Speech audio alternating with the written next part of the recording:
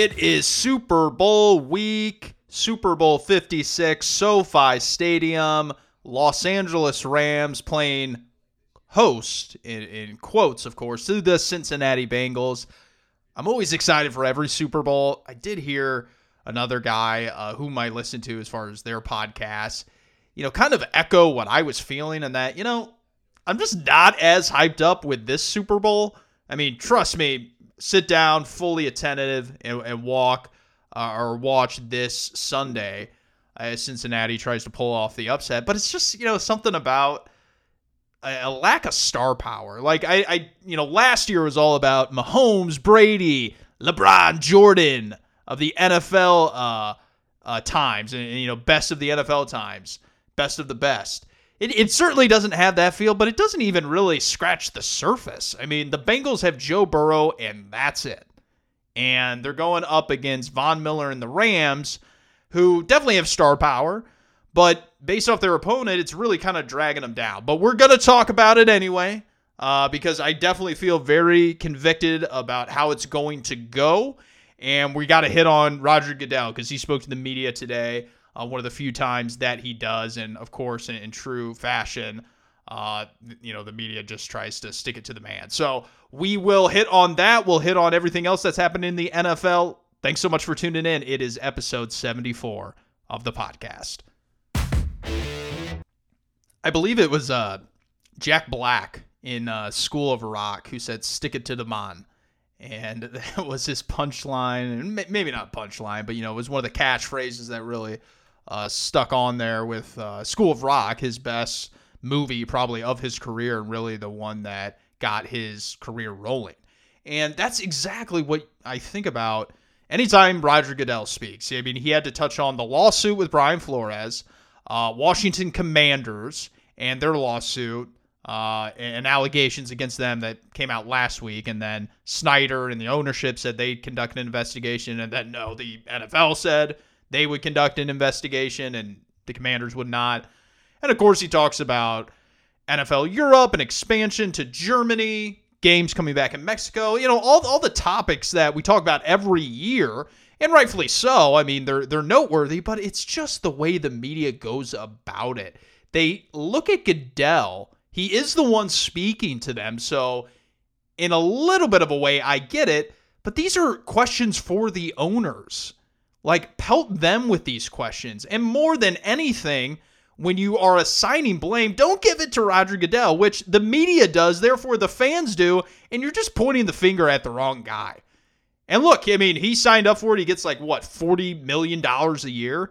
It's outrageous. So, I don't feel sorry for him necessarily, but it's just more of an understanding of what is actually happening. He just speaks for the owners. That's it.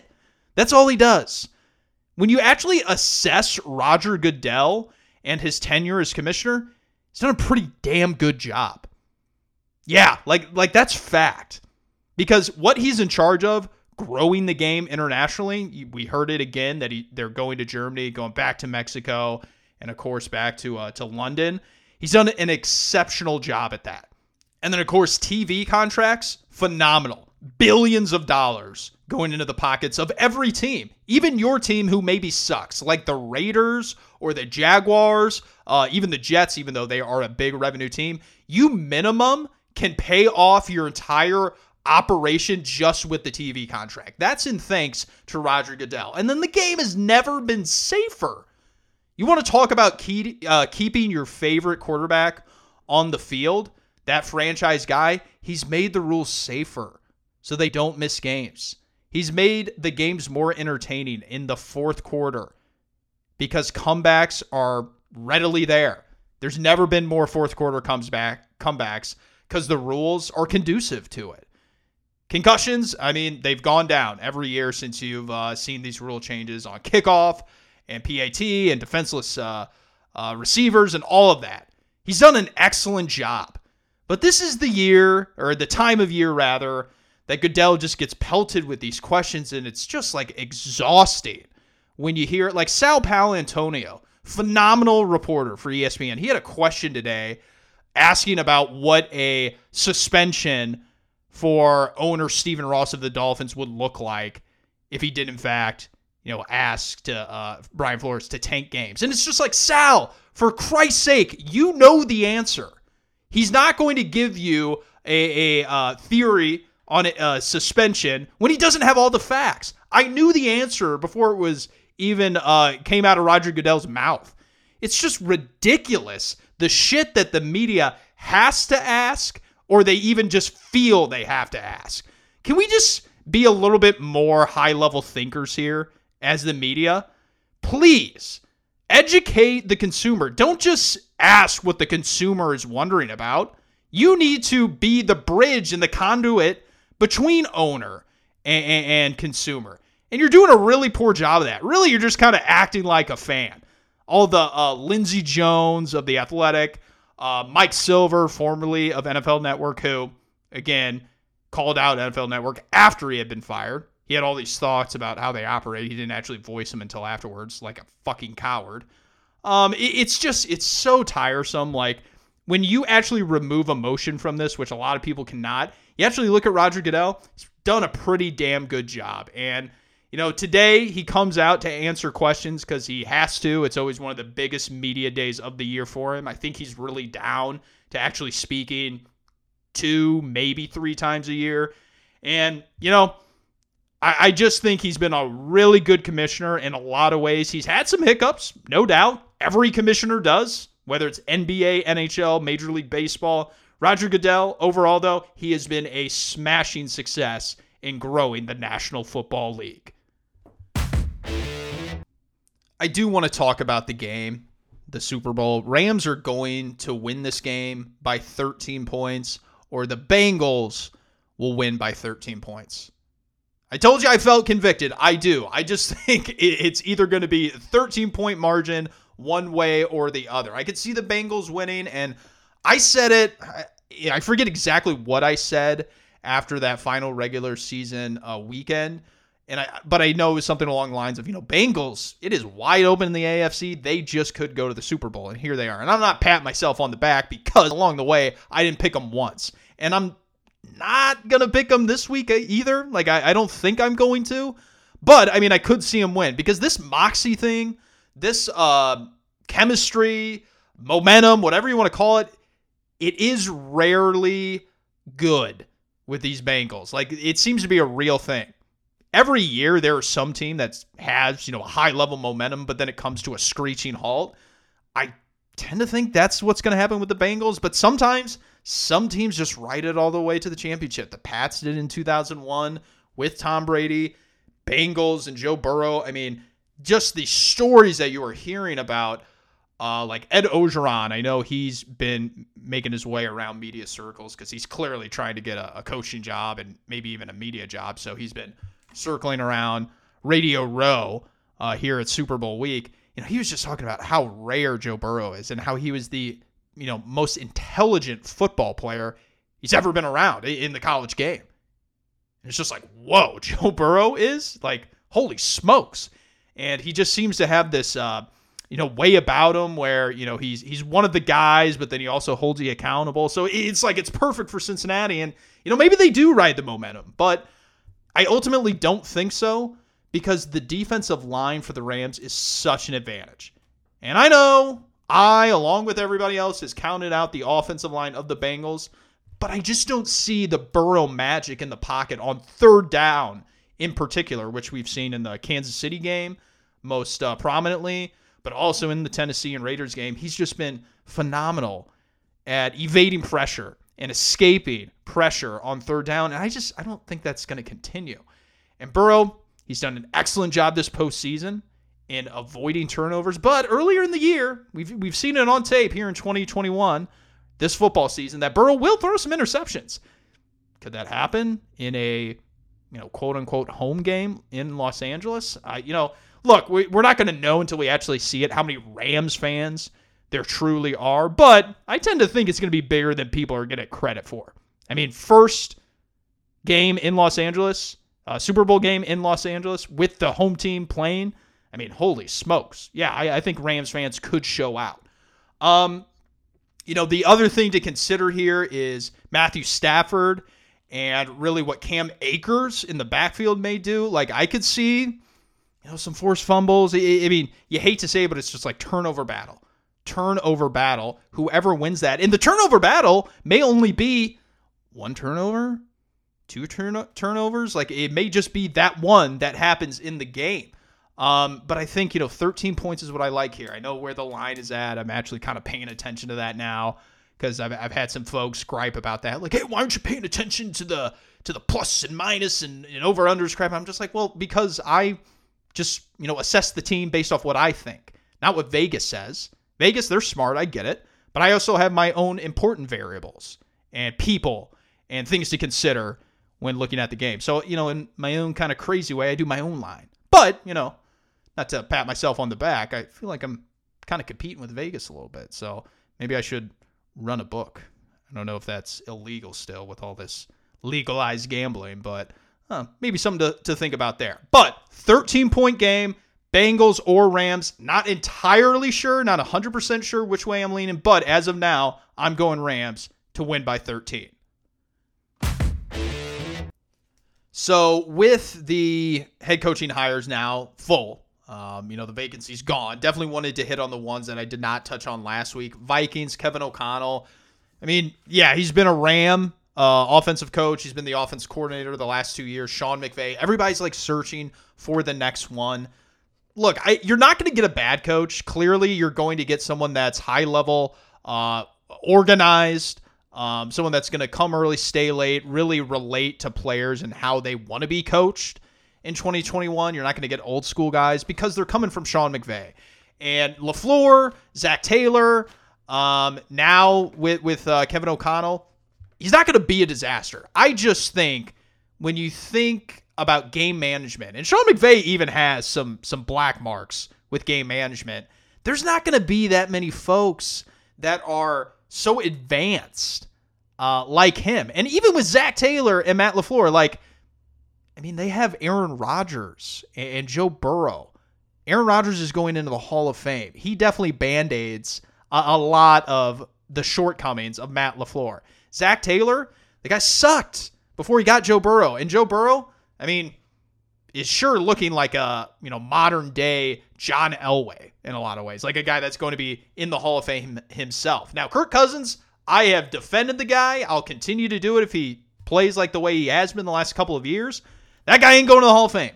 So Kevin O'Connell might be the first real test here as far as, maybe these McVay guys, they're not that good.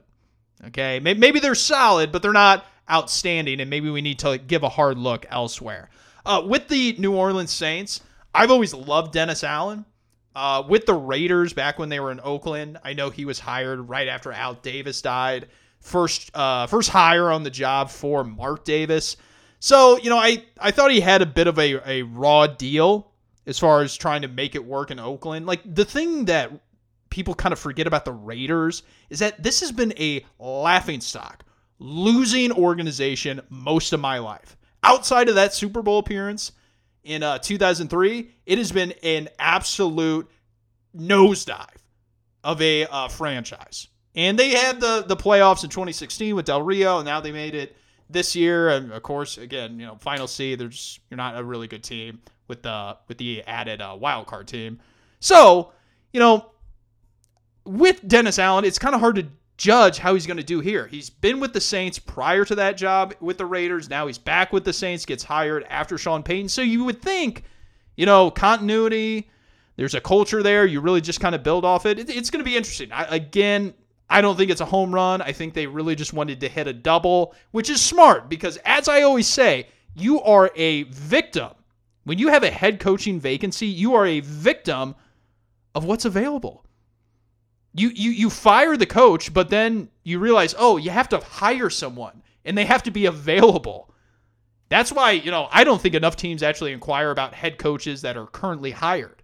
Like, Mike Tomlin is pretty much like the gold standard that every owner would want to have as their head coach and that every player would want. Well, why don't people call the Steelers and say, hey, we will give you 5 first-round picks for your head coach? Just see what they say. If I'm the Steelers, I say no, but some owners might just be like, wow, I might be able to pay the coach, the next head coach after Tomlin cheaper, and we get 5 first-round picks? They might mull that over. But that's the thing that the Saints are doing, I think, is, okay, we'll run it here with Dennis Allen, and if something else better becomes available, we're going to have to make a move maybe. And then with the Texans, it's weird because you have Pro Football Talk, Mike Florio, who's suspect a lot of the times, and in a lot of ways that guy is just unbearable.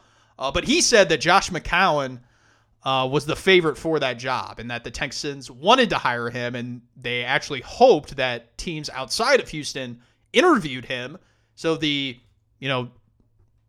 hiring would look legitimate, because he's never been a head coach and no one else has ever even interviewed him. This was the second year that Josh McCown got interviewed by the Texans.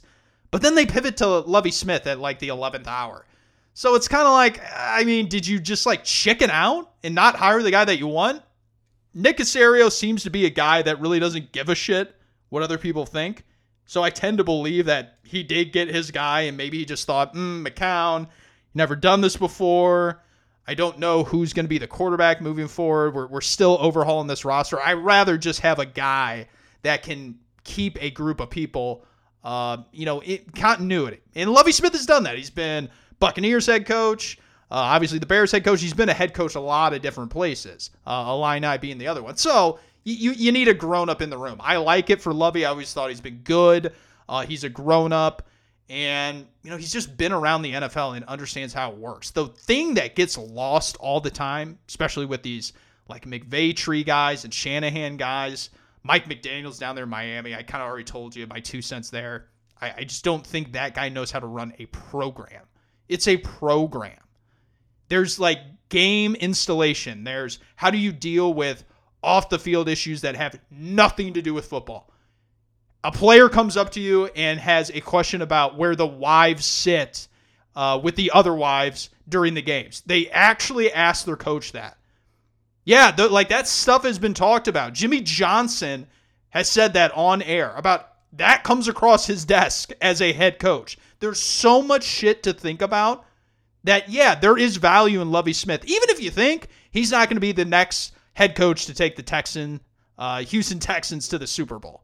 There's value in that. So I like those three. Mike McDaniel, I said that would happen. I don't like that one, obviously. Stephen Ross, he's in hot water.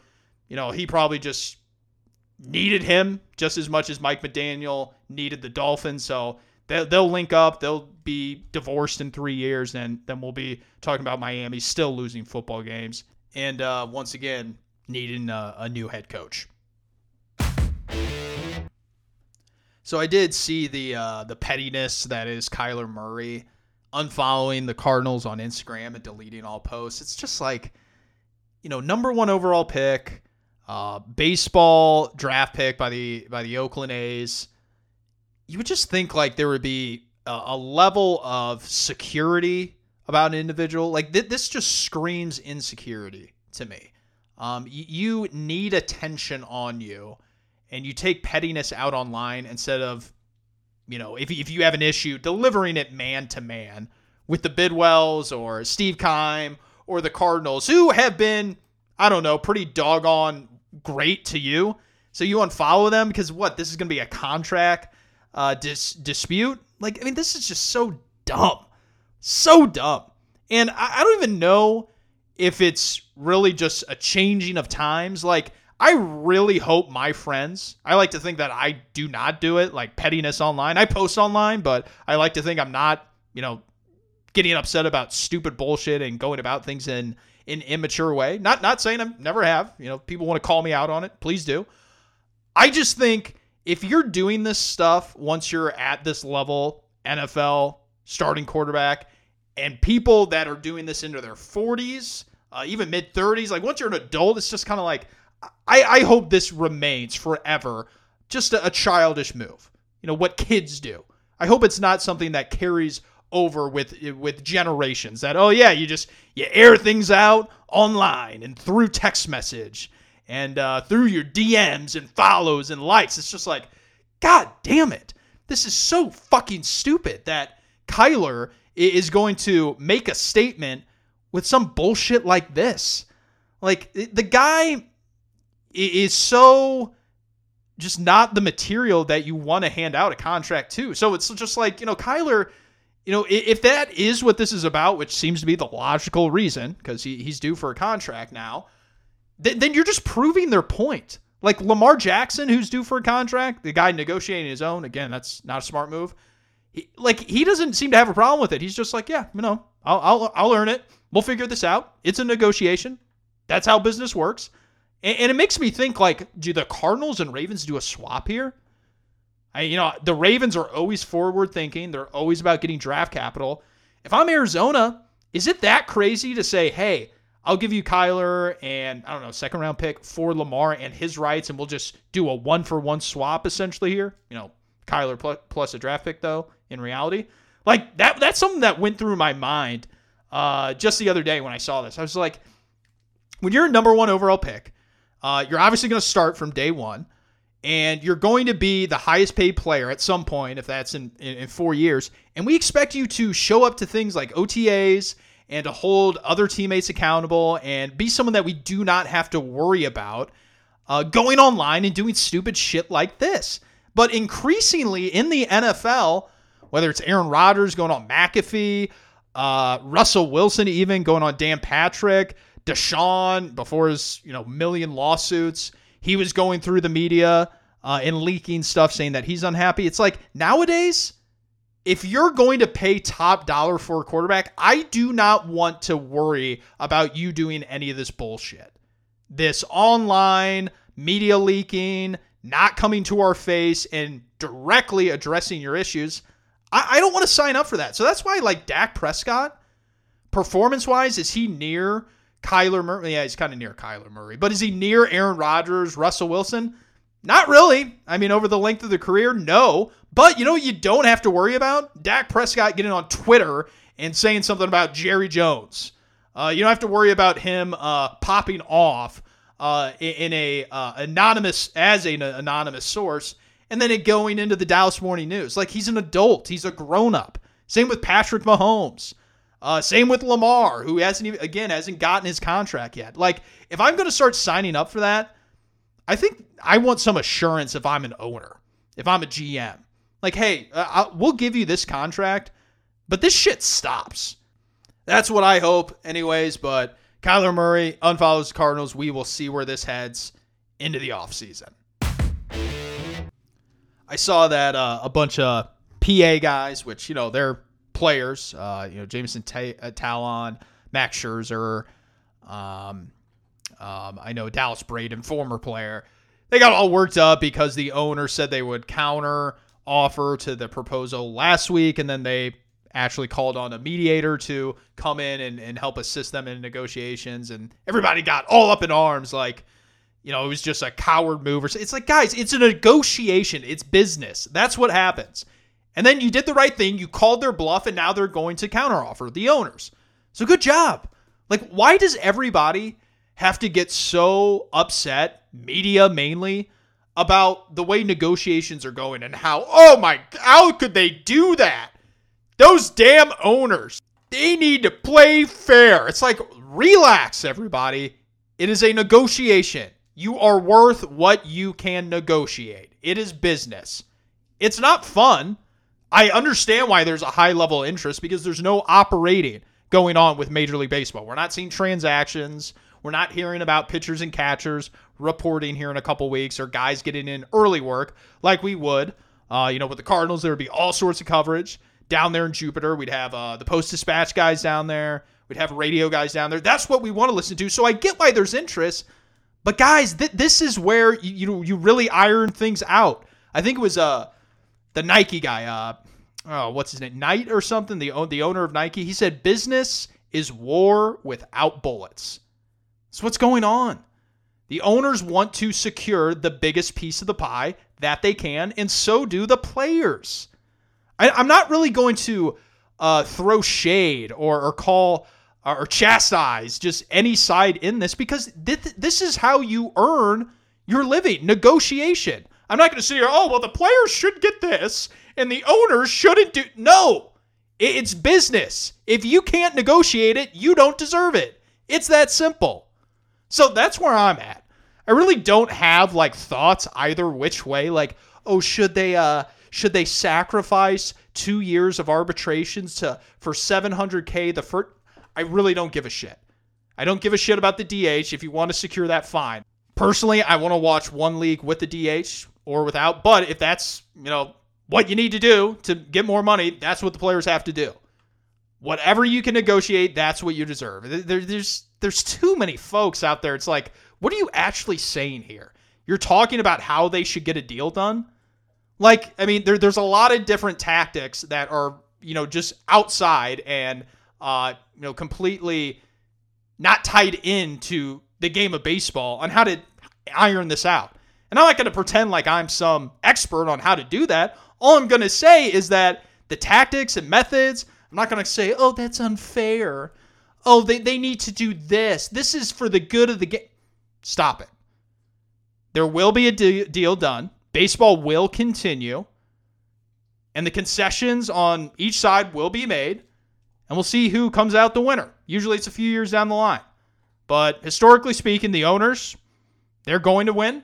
They're going to get the most money because they're the ones putting it all on the line with the cash that they invested in the team. So we'll see where it goes. Let's just hope we got opening day come April 1. All right, now I have not watched it, but the Tuck Rule documentary, the third or fourth one, I'm losing count because it's just exhausting that they have to do these things like 3 or 4 different times, which, if I'm the director or producer or whatever, I definitely want a cut of something like that if you can get away with doing it another time. But this is a story that's been told, I don't know, by NFL Films, by HBO, by Brady and his own company. Like, I've heard about the Tuck Rule a million times. The thing to remember, if you have not checked it out, this one's done by ESPN 30 for 30, who, they do an amazing job. I look forward to every 30 for 30, except for maybe like the radio one with Christopher Russo and Mike Francesca. That was probably the one I did not. I think I watched it for like 20 minutes in the hot dog one with Kobayashi, and I turned it off after that. But ESPN generally 30 for 30, they do an excellent job. I imagine this one is going to have a lot of great interviews that I'll enjoy. I got it recorded. May watch that on Saturday before the Super Bowl. I live for that stuff. Just the recordings of interviews from that time period. That stuff is just like, I gush over that. It's amazing.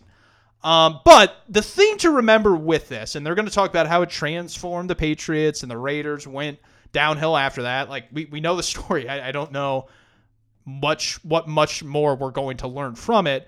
But the one thing that I will despise, and I will pound the table and scream as loud as I can until everybody hears me, is that the Tuck Rule was a common thing. Brady wasn't the first one to be the to be the winner out of that technicality. Like, it was very common in the early 2000s. If your arm is going forward and the ball is dropped from your throwing hand, it is an incomplete pass. It's that simple. People act like the application was first ruled by that referee in that Foxborough game, final game at Foxborough Stadium. It wasn't. It was done multiple times before then. But for whatever reason, this is seen as like, oh, they got away, the Patriots. This and Deflategate. And let's cool your jets. All right. This was very common in the early 2000s. They changed the rule, and, it's better off for it because now, when there's a clear interception, it's ruled an interception. And when it's a fumble, for the most part, it's ruled a fumble. So the documentary, really looking forward to Tom Brady, Charles Woodson, even some Belichick interviews and sideline interviews from that game. John Gruden, even back in the day. So, yeah, I'm looking forward to it. We'll see how it goes. Came out a couple days ago, and maybe we'll talk about it if it's interesting enough here in the next episode. We'll return after the Super Bowl. I think the Rams, maybe the Bengals, are going to win. It's going to be a 13-point margin of victory. I'm fully confident in 13 points, either which way. But we'll record, give our knee-jerk reactions after the Super Bowl at SoFi. Thanks so much. Share with your friends. Give me a 5-star review if you're feeling up for it. If you don't want to give a 5-star, let me know why. Definitely want to know why we need to improve the podcast. Subscribe, Spotify, Amazon, Apple Podcasts, wherever you get it, we are there. Thanks so much. Love all you listeners. We will see you after Super Bowl 56.